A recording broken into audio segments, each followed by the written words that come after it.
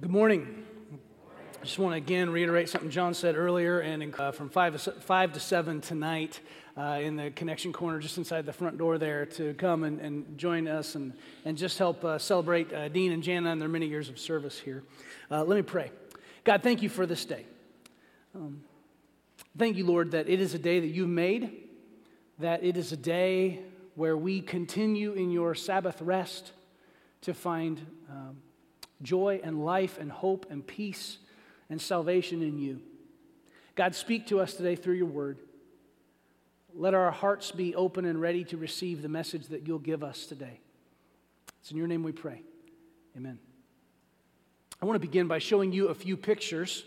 Some of them you will recognize, others perhaps not. They all have one thing in common, and I want you to try to figure out what it is. Okay? Here we go. Here's the first one. This is Dr. Martin Luther King Jr. being shoved backward by a Mississippi State Highway patrolman on one of the many marches that he participated in. Here's his namesake, the original Martin Luther, standing before the Diet of Worms with his famous statement, "I cannot and will not recant." He may or may not have said, "Here I stand," but he did say, "God help me." This is Rosa Parks. Famous picture of her sitting on a bus. This is someone, if you're more my age, you might remember this. This is Tank Man. We don't know his name for sure. Some people think it may be Wang Weilin. This is in the late 80s, some of the protests in China. This is the protest in Tiananmen Square, where this man simply went and stood in front of a line of tanks and momentarily stopped them. Simple, nonviolent protest, but he stopped them for a while. This is one you may have heard of. This is, and I may butcher her name, I apologize, Malala Yousafzai. This is a Pakistani woman who was captured by the Taliban and shot in the head for the crime of teaching young girls to read. She lived and is continuing that work of helping young girls get an education in Pakistan. And this is one that's been making the rounds lately. Do you see the circled guy? This is at the launch of a Nazi ship, I believe in 1939, at a port. This man's name is August Landmesser, German man. He's the only one in this whole group of people not Heiling Hitler. He was in love with a Jewish woman. And in that moment, he stood there, arms crossed. No way. Every one of these people had a moment in time, and in some cases many moments in time, where they had to take a stand for what they believed was right. When your moment comes, will you stand? I want you to open your Bibles or your Bible apps to Daniel chapter 1. Daniel chapter 1 is where we're going to be today. I want to thank you so much for being here. If you're here to attend the North American this week, I know we've got several in the crowd. Thank you. We're glad you chose to worship here at Chapel Rock this morning. We're glad you're here. Hope you have a great convention. I'll probably see you down there at some point. I'm getting to work with my brother Matt Giebler at Greenwood Christian Church to kind of help coordinate offering and attendance stuff, and so we'll be down there a bunch. And I would encourage you, if you haven't yet today, to sign up to go, even if it's just for an evening. Head down to the Indiana Convention Center downtown, and some of the best preaching, best worship you're going to hear in a long time. It's really, really good stuff. So I want to encourage you to do that. If you're here for the North American, please come say hi. I'd love to greet you personally, and thank you for being here. If you're new here at Chapel Rock, my name's Casey. I'd love to hear yours. So I'll be down front. When we're done, please come down and say hi. And if you're joining us online, thanks for logging in from wherever you are. If you're local, we'd love to have you visit us on site. No matter who you are, online, on site, take a second, fill out your connection card. For those of you here, just leave it in the seat, and our ushers will collect it later. Online, I think you just click in the upper portion of your screen, and you can find that there. We're starting a new sermon series today on the first half of the Old Testament book of Daniel. Over the next 6 weeks, we're going to be looking at the first 6 chapters in this book of Daniel. The first 6 chapters is really, the first half of the book is kind of the narrative half. These are the stories that we know, right? Daniel in the lion's den, Shadrach, Meshach, and Abednego, Abednego. We know those stories, right? We're not going to look at chapter 7 through 12 in this series. That's the prophetic, apocalyptic stuff. And I know what some of you are thinking. Well, how come we're not going to look at chapter 7 through 12? Because I don't understand it. It's hard, man. It's really hard. So someday when I get it figured out, we'll talk about it. I'm only kind of joking. But what I really want to focus on for the next few weeks is how this prophet Daniel is able to take a stand in a culture that does not share his worldview. In fact, a culture that's hostile to his worldview. How did he do that? Because the situation, the circumstances that we're in are substantively different from his. That being said, we live in a culture that is, on a good day, apathetic to our worldview, but most of the time probably hostile in some way, shape, or form to what we believe. How do we do that? How do we take a stand for Jesus in a culture that has forgotten God? Now, before we get into the text, there's two principles that we need to talk about.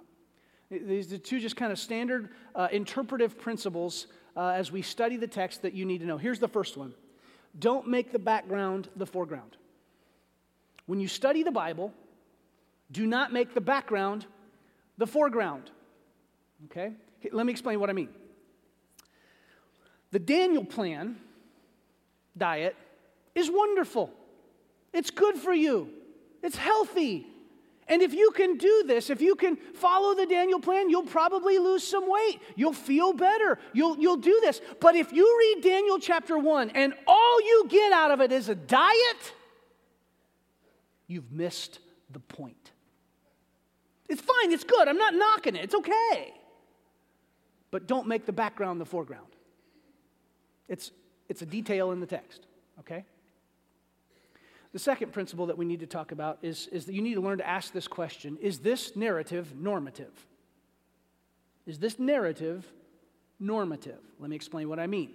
In other words, how much of a biblical narrative can we assume to be normal for us? There are some biblical narratives, stories that we go, oh yeah, that's a one-to-one application, You're walking down the side of a road and you see somebody laying there beaten up and bloody, and the parable of the Good Samaritan ought to jump up in your head. Go take care of that dude. All right? That's one-to-one. There are other biblical narratives, not so much. Peter walking on the water. Anybody ever tried it? I can do it. In January when it's frozen. That's it. It's hard. It's not a one-to-one kind of thing. And so you have to ask this question: is narrative normative? Now, by show of hands, let me ask this question. Raise your hand if this is true for you. How many of you are born of noble blood and have been taken into captivity in a foreign land and forced into a program of cultural assimilation and re-education? Okay, I didn't think so. So our circumstances are not a one-to-one comparison here to Daniel's. So how do we apply this to our lives? Well, you can look at places in the story where the basic principle of the text looks like something in your life. You can kind of derive principles from this. The danger there is that you run the risk of sucking all the punch out of the story. You drain it of its narrative power to change us. It becomes cerebral and intellectually interesting history, but not authoritative for us. You see, God preserved this story for us to speak authoritatively into our lives. And so when you hear God speaking to you through this story, and it may or may not have anything to do with something I say later, it's up to you to obey it. The principles that we learn here help us understand what this story teaches everyone. So that's the interpretive framework that we need to operate under. Let me give you a little background before we jump into the text. We're going to look at the first chapter of Daniel. And the book of Daniel was written somewhere around 540 to 535 BC. Okay? 540, and by the way, when you're doing BC, you count down. When you're doing AD, you count up. So BC, before Christ, AD, Anno Domini, in the year of our Lord. So that Jesus is the center point of history for the West. All right? So BC, before Christ, AD, Anno Domini, in the year of our Lord. Though sometimes in the office, we refer to any event before March 1, 2016 as BC, before Casey. So, a little bit. So part of what's going on here in Daniel is that in 605 BC, the king of Babylon came in and destroyed Jerusalem, conquered the southern kingdom of Judah, and that really just was kind of the final fulfillment of something that had happened 120 years earlier when the Assyrians came in and conquered the northern kingdom of Israel. And because of both of those things, because of 120 years ago and because of 605 BC, the name of Yahweh God had become discredited among the nations of the ancient Near East. The idea that God Almighty, the God of Israel, Yahweh, was not stronger than the God of the Assyrians, Ashur, than the God of the Canaanite and Hittite peoples, Bel or Baal, the God of the Babylonians, Nebo. The idea that God is not as strong as those gods. His reputation as God Almighty had been diminished among the nations. And so part of Daniel's purpose in writing this book is for God to get his rightly deserved reputation as the Lord Almighty back in the nations surrounding Israel. Okay? And you've got to understand the historical setting. It's fundamental to understanding not just the narrative half, but especially the prophetic half later. So that's the backdrop. Let's look at the text, Daniel chapter 1, starting in verse 1. In the 3rd year of the reign of Jehoiakim, king of Judah, Nebuchadnezzar, king of Babylon, came to Jerusalem and besieged it. And the Lord delivered Jehoiakim, king of Judah, into his hand, along with some of the articles from the temple of God. The word articles there it's like the shovels and the meat forks and the utensils that they used to offer the sacrifices. So these things are all like gold, all right? They're very, very valuable things. And so here's what happens. These he carried off to the temple of his God in Babylonia and put the treasure in the house of his God. In other words, my God's stronger than your God. You know, this is total playground stuff, right? My dad can beat up your dad. I mean, it's that, okay? Verse 3. Then the king ordered Ashpenaz, chief of his court officials, to bring into the king's service some of the Israelites from the royal family and the nobility. Young men without any physical defect, handsome, showing aptitude for every kind of learning, well-informed, quick to understand, and qualified to serve. That is going to be a key phrase this morning, qualified to serve in the king's palace. He was to teach them the language and literature of the Babylonians. You've probably seen pictures of it. They spoke Aramaic, but their written language was the cuneiform, little triangles pressed into clay. They had to learn that. So you had to learn about it in school. They had to learn to read and write it. Okay, so then the king assigned to them a daily amount of food and wine from the king's table. They were to be trained for 3 years, and after that enter the king's service. Again, a key phrase. Among those who were chosen were some from Judah: Daniel, Hananiah, Mishael, and Azariah. The chief official gave them new names. To Daniel, the name Belteshazzar. To Hananiah, Shadrach. To Mishael, Meshach. And to Azariah, Abednego. And by the way, pet peeve, it's Abednego, not Abednego. Abednego is what happens when you wrap your car around a pole in icy weather, okay? Say it right. Abednego. But Daniel resolved not to defile himself with the royal food and wine. And he asked the chief official for permission not to defile himself in this way. Now, God had caused the official to show favor and compassion to Daniel. But the official told Daniel, I am afraid of the Lord my king, or my lord the king, who has assigned your food and drink. Why should he see you looking worse than the other young men your age? The king would then have my head because of you. So no is the answer. Daniel then said to the guard, so this different guy, not the chief official, the guard, whom the chief official had appointed over Daniel, Hananiah, Mishael, and Azariah. Please, by the way, did you notice he used their Hebrew names there? Not their new Babylonian names. Please, test your servants for 10 days. Give us nothing but vegetables to eat and water to drink. There's the Daniel diet. Then compare our appearance with that of the young men who eat the royal food and treat your servants in accordance with what you see. So he agreed to this and tested them for 10 days. At the end of the 10 days, they looked healthier and better nourished than any of the young men who ate the royal food. So the guard took away their choice food and the wine they were to drink and gave them vegetables instead. So in other words, for 3 years, they're vegan, okay? To these 4 young men, God gave knowledge and understanding of all kinds of literature and learning. And Daniel could understand visions and dreams of all kinds. At the end of the time set by the king to bring them into his service, the chief official presented them to Nebuchadnezzar. And by the way, this is way more formal. This presentation is way more formal than just, here they are. Okay, it's this is probably a ceremony. There's some symbolism connected with this. They're entering the king's service. Again, a key phrase. Okay. Verse 20. In every matter of wisdom and understanding about which the king questioned them, he found them 10 times better than all the magicians and enchanters in his whole kingdom. And Daniel remained there until the first year of King Cyrus. We are not in the same situation that Daniel is in. I mean, nobody raised their hand in my little poll earlier, all right? We're not in the same situation. But there are some parallels here to our experience. And so part of the way that we understand this is we go, well, what from our experience parallels Daniel's experience? Okay, let's create a principle based around that, and that's how we'll understand this text and how it applies to us. Because we're not in the same situation, but we go, okay, well, what parallels can we find from Daniel's experience and our experience? Okay, let's do that. And there is a lesson here for us. There's actually a couple of lessons for us here this morning. Here's the bottom line. Here's what I think this passage is telling us. It's our big idea this morning. When the people of God take a stand, it must begin with wisdom and kindness. When the people of God take a stand, it must begin with wisdom and kindness. When you take a stand for Jesus in a culture that is either apathetic on a good day or generally probably hostile to God, when you stand for Jesus in a culture that's forgotten God, it has to be a measured stand. It has to begin with wisdom and kindness.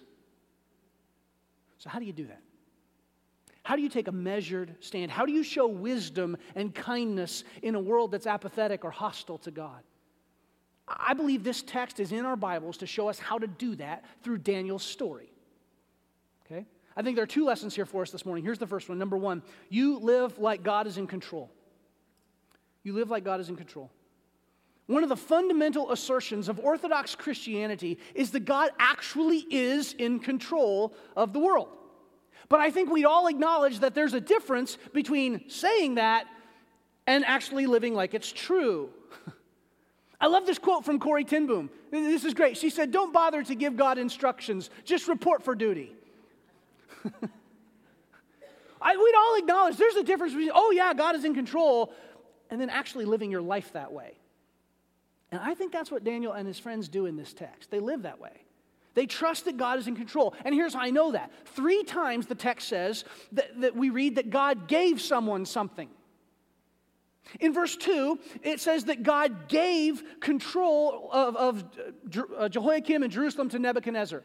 The NIV translates that he delivered them over, but it's the Hebrew word gave, okay? In verse 9, we read that God gave the chief official favor toward Daniel, literally grace toward Daniel and his friends. And then in verse 17, we read that God gave these 4 Judeans with knowledge and understanding, and Daniel the ability to interpret dreams. Every one of those times, even though different English words are used, it's the same word in Hebrew. And the book of Daniel is written in 2 languages, Hebrew and Aramaic. This chapter's in Hebrew, some of the others are in Aramaic, and then the prophetic stuff, it goes back to Hebrew.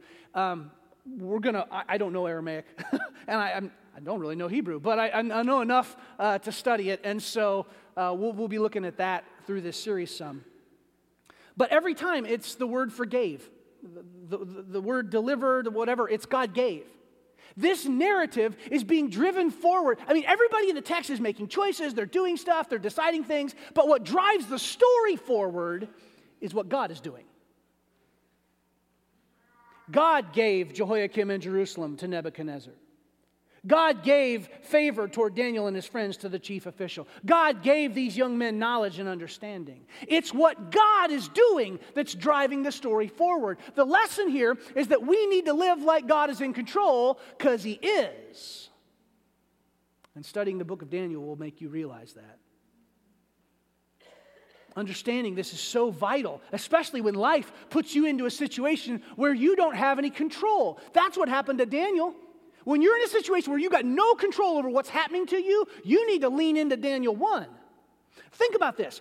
These guys they're taken away from everything they've ever known before. They're hauled off to a foreign country, all right? They go from a place of privilege. They were part of the nobility. They were the 1%ers, right? They're the upper class. And not just upper class, they're related to the king, probably descendants of King Hezekiah. They go from the top to effectively being slaves. Now, they got a cushy gig as a slave, right? I mean, they're going to get all the food they ever need. Their housing's provided by the state. I mean, it's the best possible scenario, which makes you wonder when Daniel takes his stand if his other friends are like, dude, shut up. You know what could be? You know what the alternative might be? They got a good gig, but they're still slaves. You displease the king, and we read it in the text, I could lose my head, right? They're given new names where they try to erase the Yahweh-oriented names of their past. No. And even Daniel is named after the god of the Babylonians. They're put in this re-education and propaganda program. You need to understand that they become pawns of the state. They're political pawns by this point. Nebuchadnezzar is a pretty shrewd guy. And not only that, they're forced to learn things that the law of Moses explicitly forbids. You are not to practice divination, the law of Moses says, and they are forced to learn it.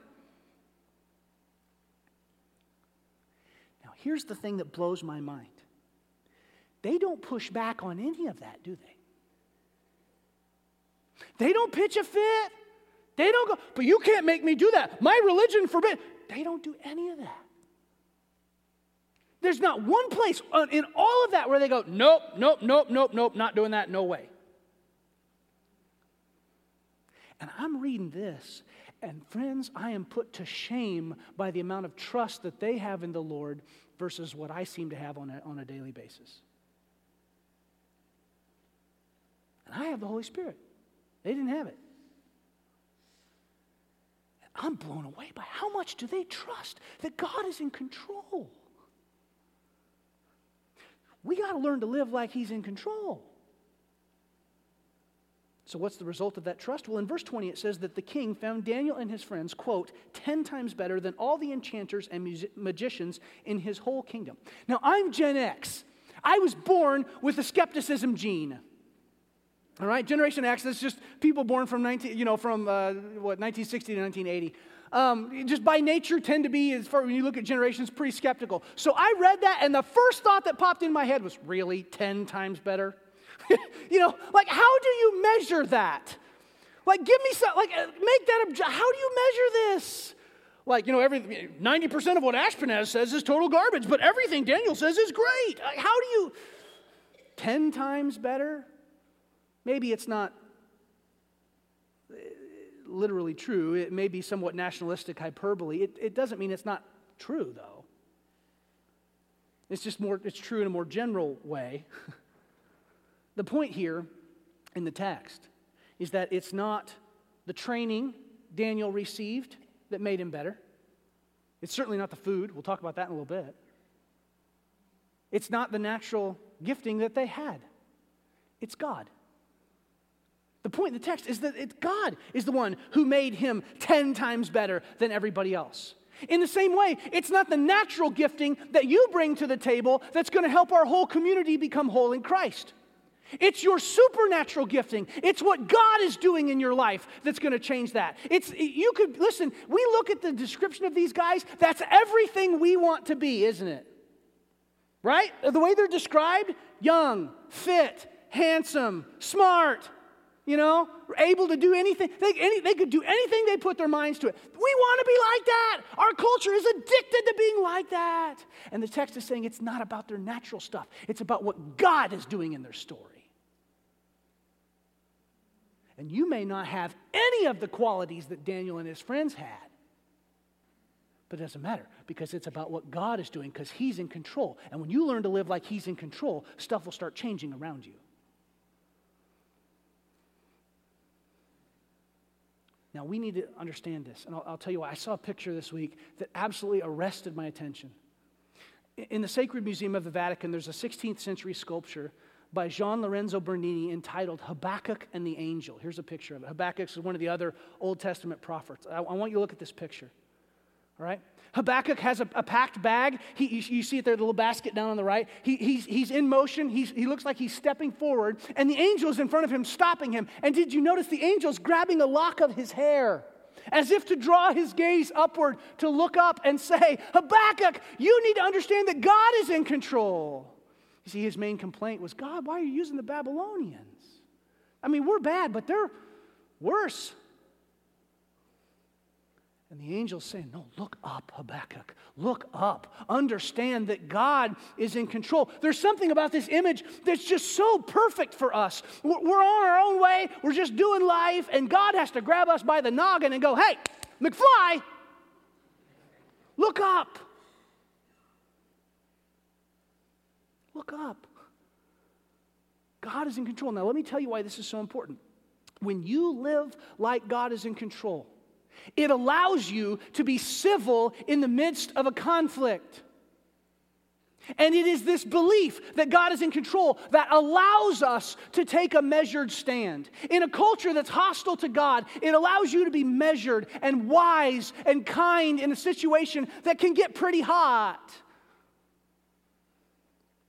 Like when children are being pulled away from their parents at the southern border. Saw a lot of chatter about this on Facebook this week. And I'm not going to name names, but some of y'all need to dial it back. Need a more measured stand. Is it wrong for people to break laws that they don't know about? Yeah. You ever been pulled over for speeding when you didn't know the limit? Is it wrong to separate kids from their parents? Yeah. Any of you have children? Could we maybe take a more measured stand on this issue? Could we help people understand what the laws are before we chuck them in jail for it?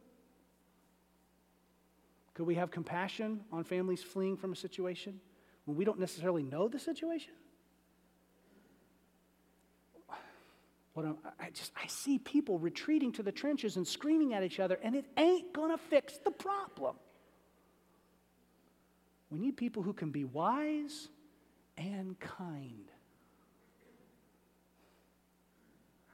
We got to be careful, though, because that can easily become an excuse to never take any kind of action. And fortunately, the second lesson in this text protects us from that error as well. Here's lesson number 2. You live sacred in a secular context. See, what Daniel and his friends do better than just about anyone else in the whole Bible is they effectively take a stand for the Lord. They live out the God-given values of the law of Moses in a culture that's hostile to those values and in some cases diametrically opposed. And so if you work in a place that is opposed and hostile to Christian values, or if you're in a family where their family values don't line up to God's family values, you better listen up for the next few weeks. See, these young men lived a sacred life in a secular context. So how did they do that? Well, I want you to notice the 7 qualifications given to them in verse 4 through 5. All right? This is important. First of all, it says that they're young. That means that they're probably under age 20. These are teenagers that this is happening to, okay? It says, the text says they're healthy. Now, that doesn't mean that they don't have the flu. It means that they're fit. You know, that they're in good shape physically. It says that they're handsome.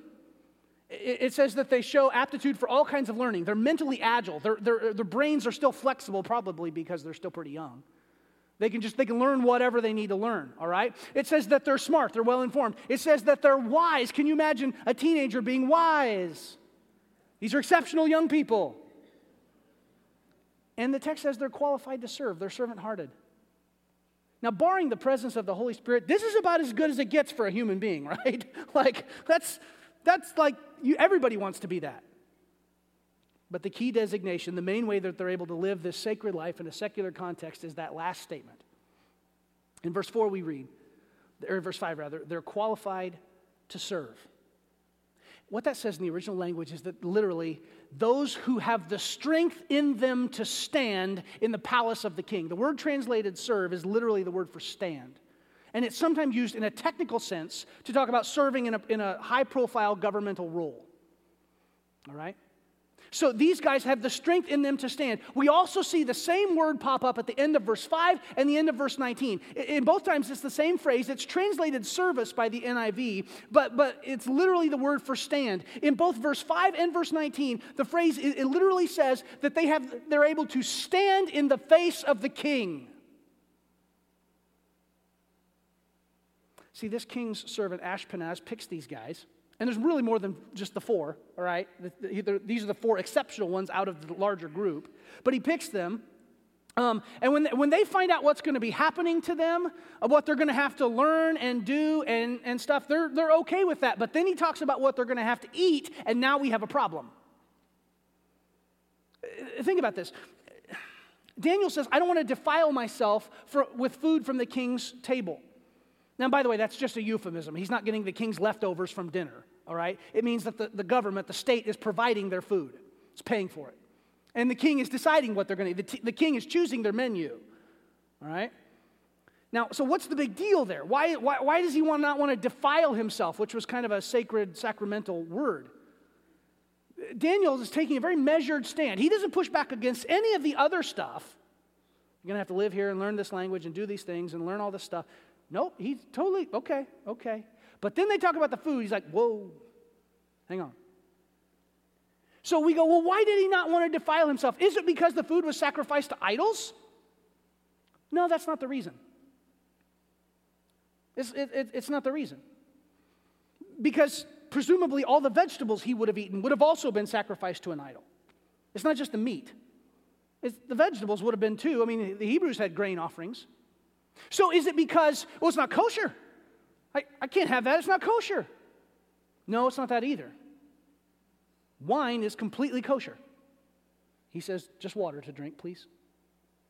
So it's not the Jewish dietary stuff. It's not that it was sacrificed to an idol. Is he making a political statement? Like, I can't eat the same thing the king eats? No, not really. It's because, I'll tell you why it's not a statement. It's private. As far as we know, the king never finds out about this. It's not like he's standing up in front of everybody and saying, I am not going to eat this disgusting Gentile food because I am holy. He's not doing that. It's not this political statement. He's not trying to do this. So what is going on here? Daniel approaches the official privately, asks for permission not to defile himself. The official says no.